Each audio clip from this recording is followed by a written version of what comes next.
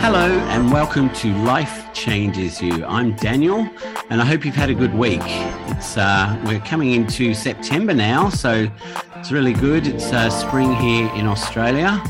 And today I have with me Jazmin, who is a provisional psychologist. And you've heard her before. We spoke about self-esteem and how social media portrays people and how we need to sort of have that certain look. And so today she's here to talk about the psychology of money. So hello, Jazmin. How are you? Hi, Daniel. I'm well, thanks. Thanks for having me. It's good. I mean, look, we've been trying to, over the last couple of months, I can't even remember when we did the last podcast together, but since then we've been trying to find a time when we're both available to be able to record another one. Yes, that's true. We're both very busy, unfortunately, but thanks for making the time to see me today. I think our last podcast that we recorded together was in May. That's the little thing that came up on my computer. So it's been a little bit of time since then. It has. So psychology of money, that's the topic you wanted to talk about. So how do you think, explain what you mean by the psychology of money. Well, I guess it's just the diverse, and there's many different ways that psychology impacts money and vice versa. So an example of that could be like if you lose money or if you don't have money, that can really contribute to depression or anxiety and those sorts of things.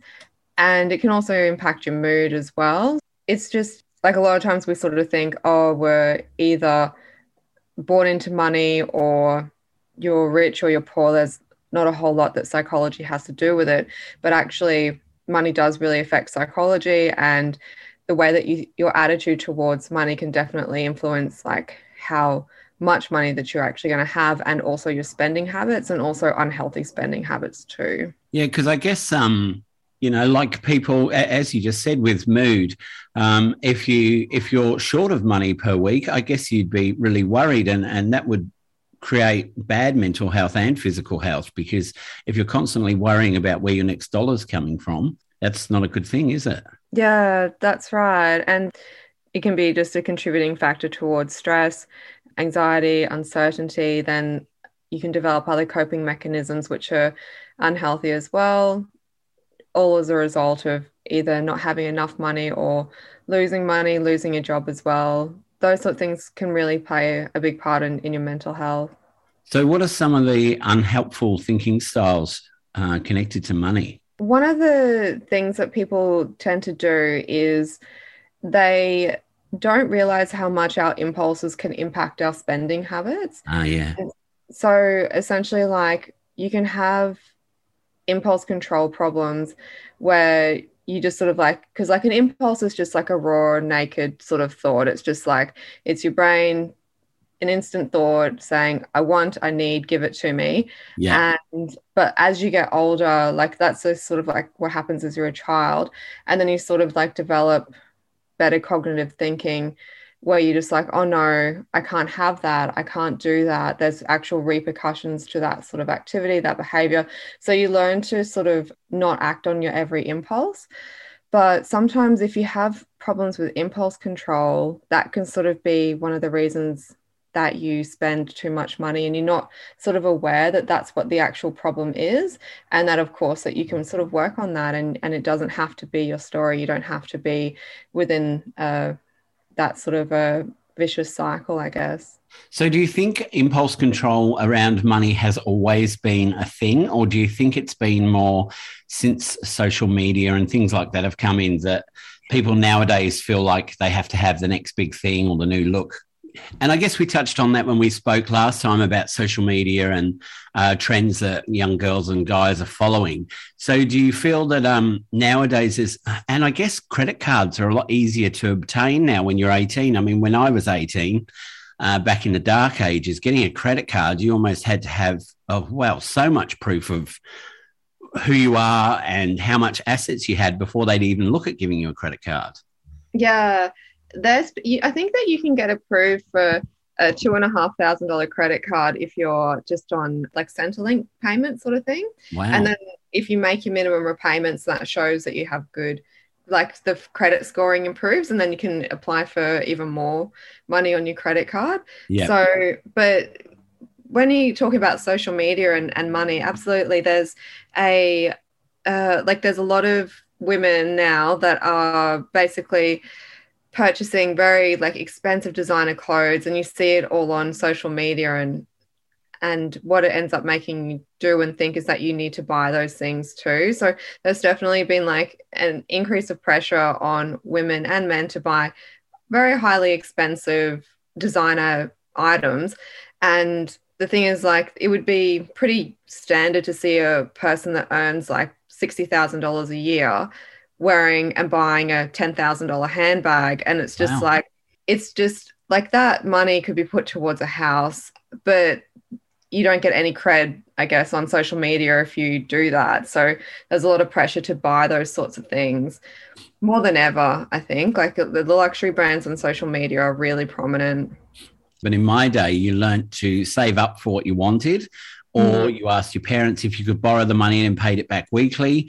And now we have things like buy now, pay later, which really isn't teaching people the value of money, is it? It's like you can go in a store and buy whatever you want and just pay it off. And a lot of people are actually getting into debt that way because I think it's over 4 repayments. You need to pay that money back. And once you go over that, then the interest rate is astronomical.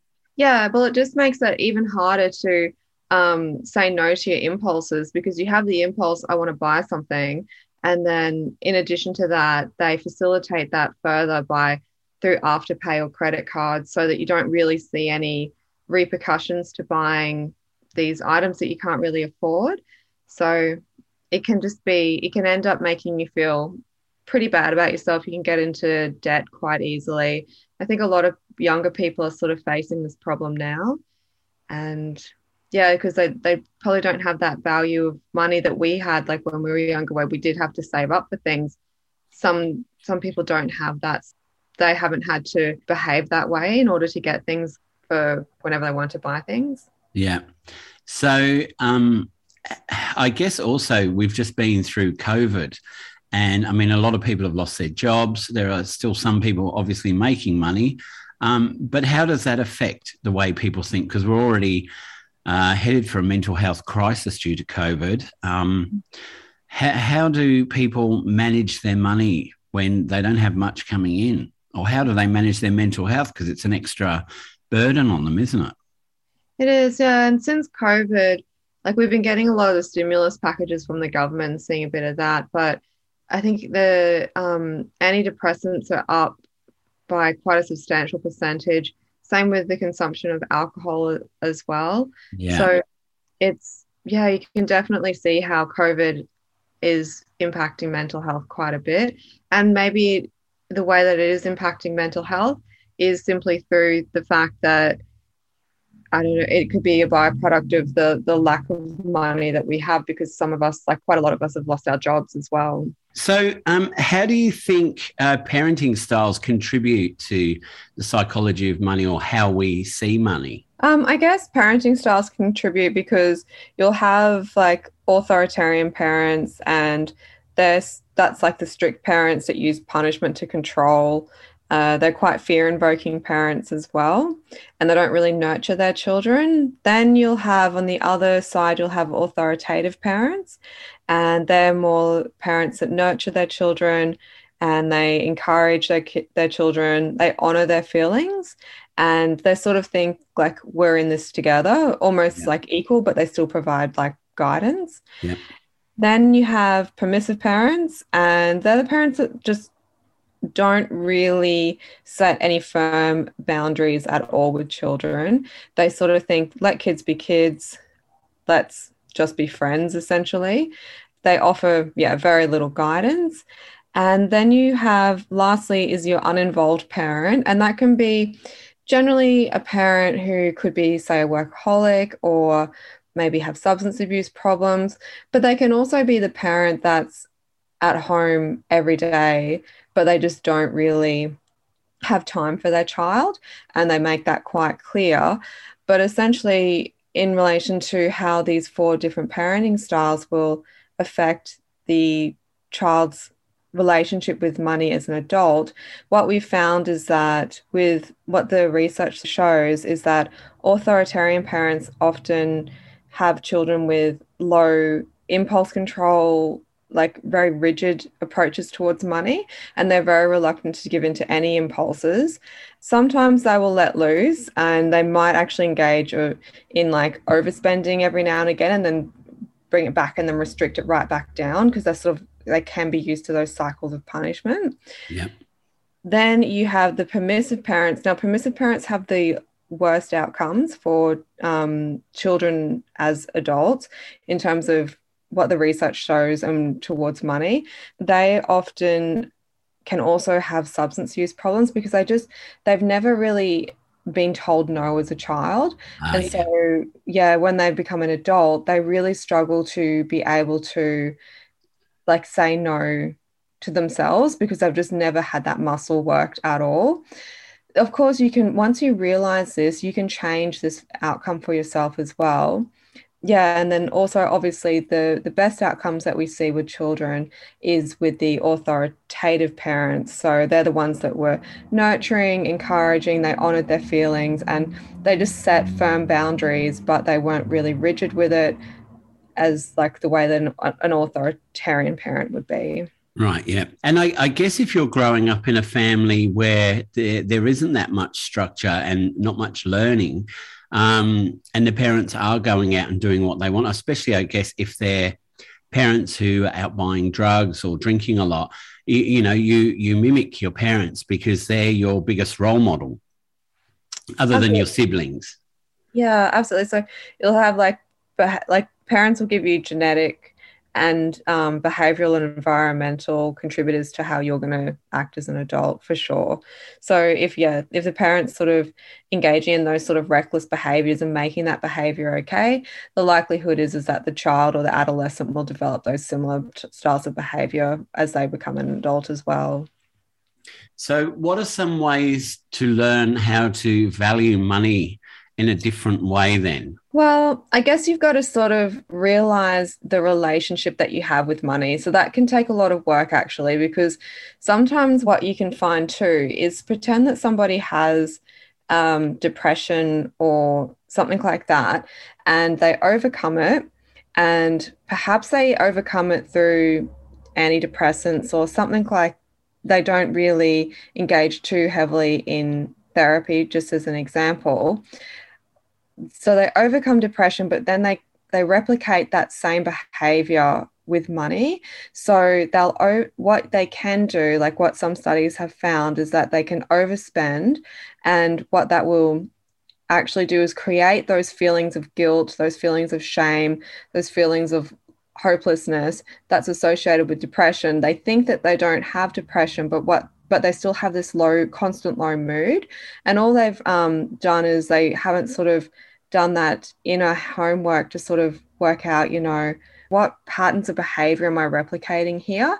Because sometimes, like, if you don't really address that, if you don't sort of get that internal validation and learn to soothe yourself internally, what you can end up actually just doing is just, replicating those behaviors again. But instead of doing it with money, then you might move on to something else, like maybe substance abuse or something like that. So that's why it's so important to recognize, like, what are my behaviors? What are my attitudes?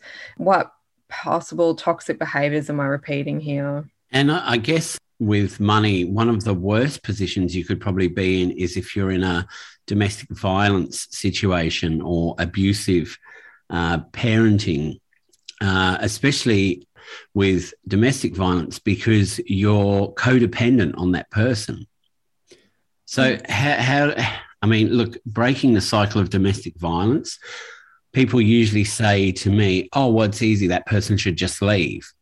But when you introduce money and the children and stuff like that, yes, they should just leave. But it's a cycle that is really hard to actually disconnect yourself from. Yeah, it is. It's such a difficult cycle to disconnect yourself and break from. Like, studies actually show that a woman will take 7 attempts before she's actually able to leave a domestic violence situation. That's what the studies show. So that's like how difficult it can actually be.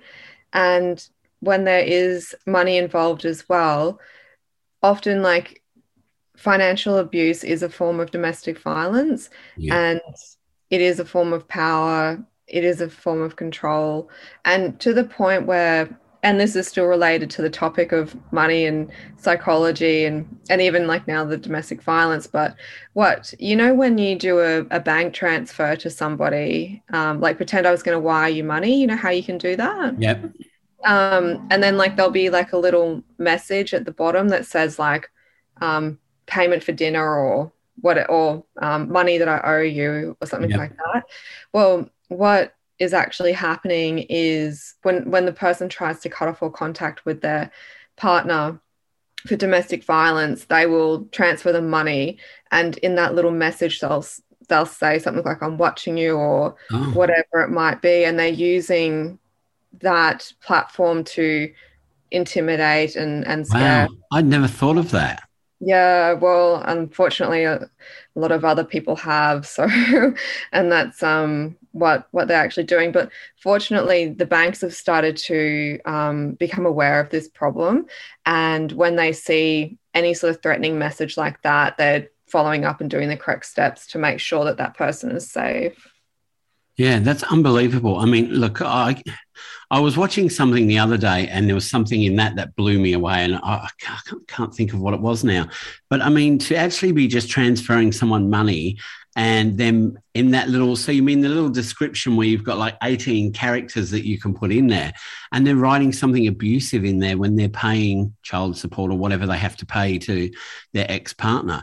That's just, who thinks of these things? I mean, Well, because they like more than likely the woman's cut off all contact, and this is like their last little way that they can intimidate that person. So yeah, it's pretty shocking. It really is. I guess I've never actually come across anyone that's that controlling over anyone. That's beyond. I mean, I guess we could sit here and work out why, but that's never helpful because, something like that just shouldn't even be thought of in the first place. Yeah, I know. It's very true. It is terrible that somebody would do something like that. What the studies also show with domestic violence and any sort of relationships that are abusive is you can have more of a tendency to end up in an abusive relationship if you've seen that in the home when you were growing up. Yeah. And also if your parents behave that way to you, because sometimes parents can actually be quite controlling towards their children in terms of money, and they can use it for power, they can use it for control because they've got the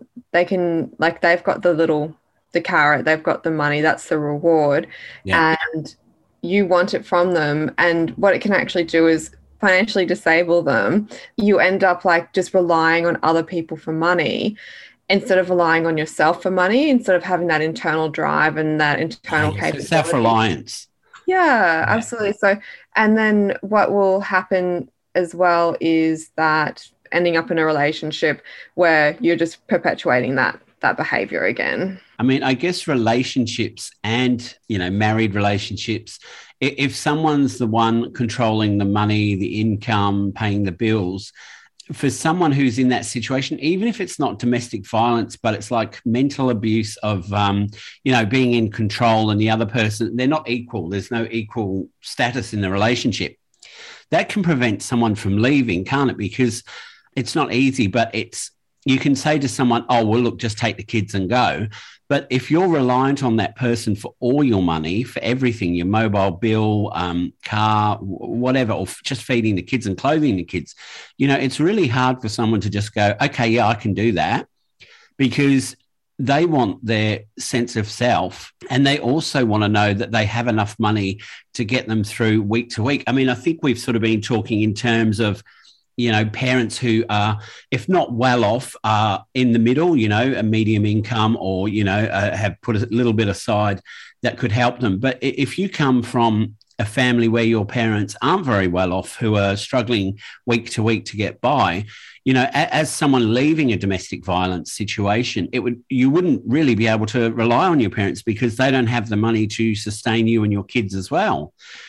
So it is a really big wrench to try and move yourself away from a situation if someone's in complete control of the money. That's why it's so important for females as well to know that they can be empowered, to know that they can rely on themselves for finance and for independence too. Because if you are in that domestic violence situation, like if you do rely on your partner, it really does make it that much harder for you to step out of that situation, step out of that relationship, because you completely depend on them to meet the needs for the family. But luckily, there's quite a bit of government support now for women that are leaving those situations too. And at the other end of the spectrum, really, like women can feel really empowered with money. Women are actually like better investors than men as well. That's what the studies are sort of showing, because they're less inclined to engage in risky behaviors that men sort of are more inclined to engage in. So men are more impulsive, aren't they? They can be. Oh, no, I guess there's women shopping as well online. That's true. I think Amazon, had record sales during COVID.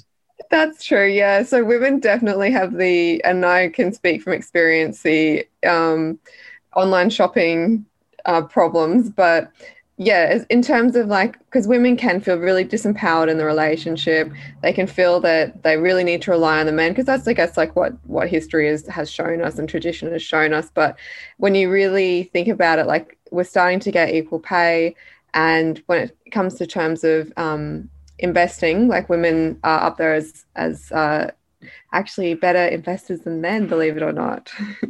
Can I tell by that smile that you're you're a good investor? I do enjoy investing. I actually really encourage it for people as well. It's really good for self-esteem. It's a good way to feel in control as well, in control of your own finances too. And your future.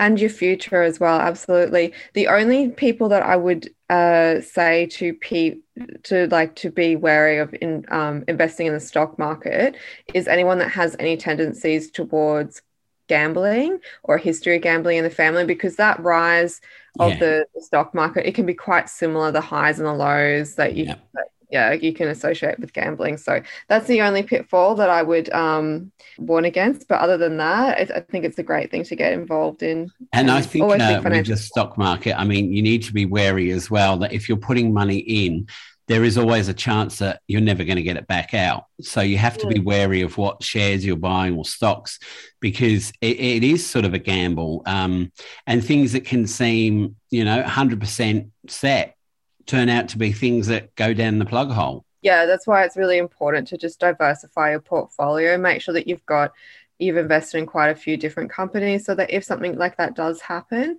you're not going to be throwing it away everything that you've invested. But yeah, it is definitely something that's worthwhile venture, and it's just a good way to sort of feel like you're a capable person, to change your attitude towards money as well, like something like making it something that works for you instead of this desperate need and like a feeling that you don't have enough of. You can actually start to turn that around and feel more empowered that way. The only other thing I would just sort of highlight is just the importance of like just realizing as well that excessive spending, it really does take a toll on your mental health. And it can really be associated with feelings of guilt and shame. And then the worst thing that can happen from there is it's like, I feel like I don't have enough money. I'm so broke. I'm $15,000 in debt. How am I going to get through this? And you feel really bad about yourself, really low mood. You really feel that deep worry as well. And what you'll end up doing is seeing a nice pink glittery top or handbag online, and even though your biggest concern is the fact that you don't have money, you will click and buy that top or that handbag that you cannot afford, because just for that instant moment you feel better. But in the end, all that happens is that you just feel worse from it. So you just really got to be aware of that, and just know that even if you are so in debt and you can't possibly see a way out, it just takes that one first little step. Like this week, just save $5. Next week, save $10, and just slowly start to build up a savings account that way, and just know that it is something that you can overcome, and you definitely will not overcome it by spending more, even if it does make you feel a little bit of temporary happiness. And look, as you say, I mean, if you've seen that glittery top that you want and say it's $100 and you say, okay, I want to buy it, put $20 away for 5 weeks and buy it, because it's still going to be there. And at least then you know it's not on your credit card. You're not racking up more debt. And as you say, yeah, you do feel really good when you first get it in your hands or when you first purchased it. It can actually be an overwhelming feeling of like, wow, I've just got that. But it doesn't last when you see that your credit card's another $100 or $120 now in debt because you've had to pay extra on what you already owe. And it is hard for people to rein that in at times, isn't it? And especially when you're in a low mood where we've gone through COVID, maybe you don't have so many hours at work, you've split up with someone, it's winter, so it's cold. There's all these other variables that are going on in the background. And you just go, I just want to buy something, I just want to feel good about myself. Yeah, and there are so many things, everything. There is a team of very clever people that are making sure that every step of that process is designed to create endorphins, to make you feel good about yourself, to make you think that you don't even have to pay for this. Like you can just put on Afterpay, you can put it on your credit card. It's just like, it's just seems like a no-brainer. Like, why not? But realistically, like the generation today are just so like into instant gratification, because like as we were saying earlier, like we had to save for things. If we wanted food, we had to sort of, I don't know, it just wasn't quite as easy as just getting on your phone and ordering Uber Eats. Like we sort of had to work at things, but the problem is now it's just instant gratification. So yeah, I remember at 15, if you ordered a pizza, you had to walk down and pick it up and then walk home with it. Didn't even get delivery back then. I know. And then then the pizza would arrive and it would be like warm, like it's not even hot. Yeah, I mean, look, things are so easy nowadays. Yeah, if we want something, we just tap it into our phone and we can have a meal delivered within half an hour. We might pay extra for it because we're paying delivery and service charge, but we go, oh, that's easy. I don't have to go out anywhere. There's a lot more choices of what you can do and what you need, and it's working out what you really need and do you really want it. Because I remember reading an article earlier this year about Amazon and them changing their returns to from, 4 weeks to 4 months. And it was because they realized that a lot of people are going to buy stuff and then want to return it. Oh. But they're hoping that people will buy it, keep hold of it, and then go, oh, no, I won't return it, I'll keep it. But yeah, I mean, Amazon ballooned in lockdown. I think a lot of people spent way too much than what they actually had that they could just spend, because now we're seeing that 6th lockdown that we're in Victoria, who knows when it's going to end? We hope it ends soon. But I think even the last time we spoke, we were saying, well, look, we've got to look forward to what's going to happen afterwards and hope. And we've still got to have hope, and we've still got to say, look, it is going to be over. We're all going to be able to go back to normal or some sort of normal. But if you spend too much now and we go through another couple of lockdowns, who knows? There was a person on the telly the other day who'd had his restaurant for 12 years. And he was saying, we're staying open and we're making a couple of hundred a day. We were making at least 3,000 or 4,000 a day. And if this doesn't change in the next 2 to 3 weeks, we will have to close. And they were actually giving food to nurses for free as well. And they were giving some to the homeless to support them. Where do they cut off and go, well, we can't help these people anymore because we're not getting any money?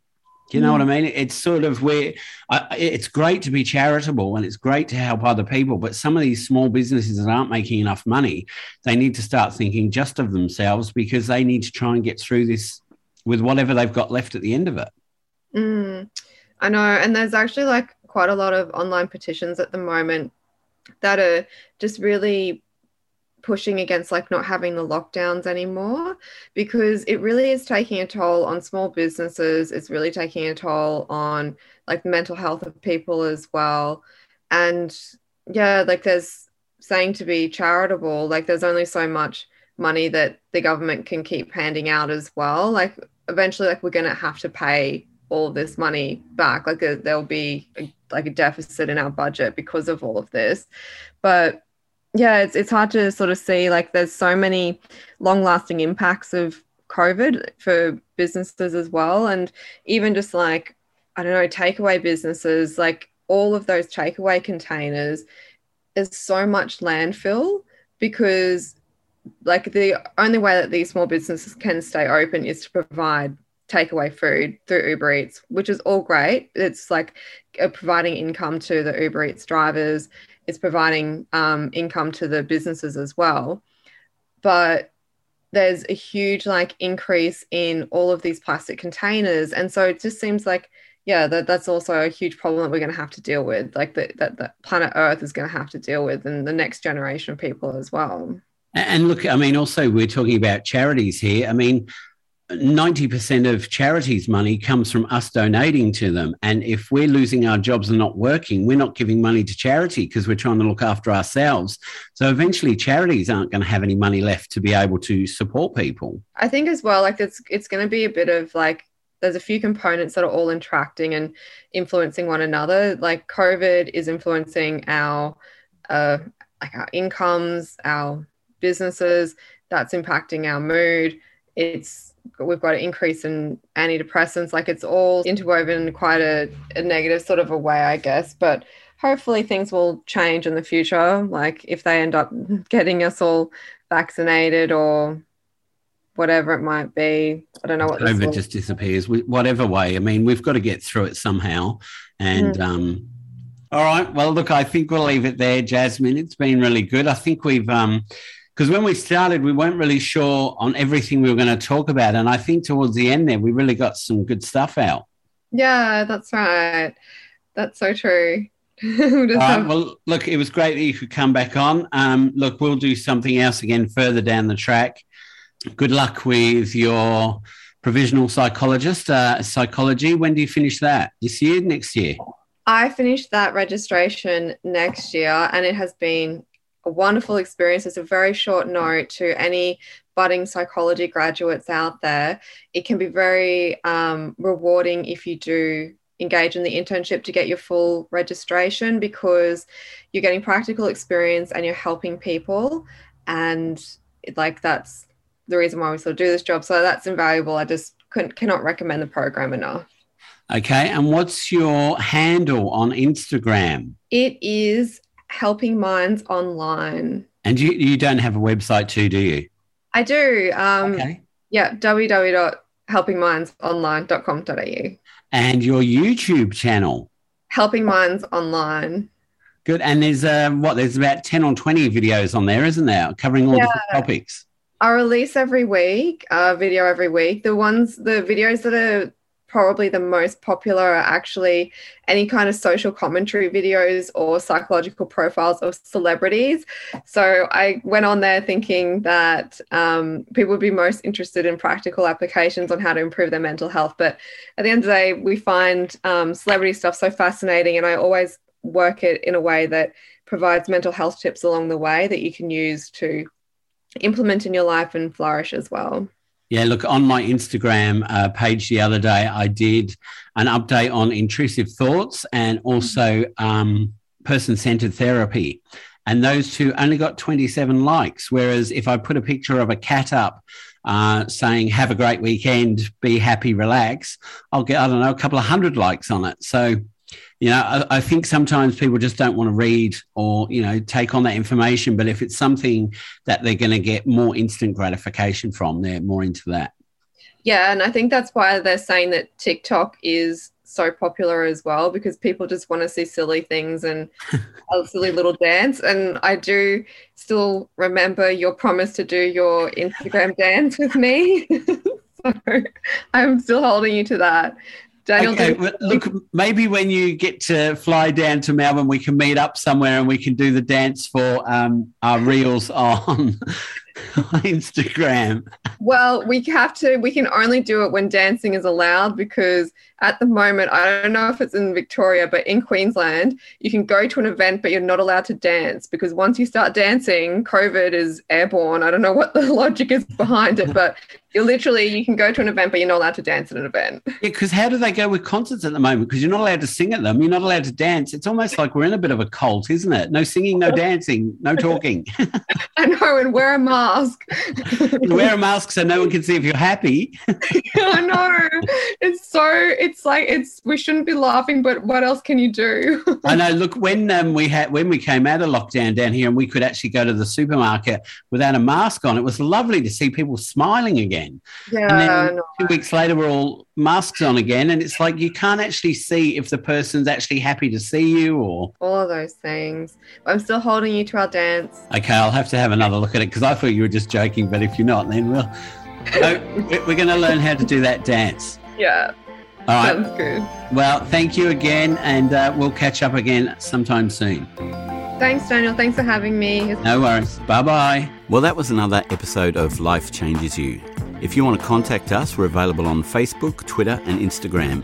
And we also have a website, lifechangesyou.com.au. So until next time, take care of each other and thanks for listening.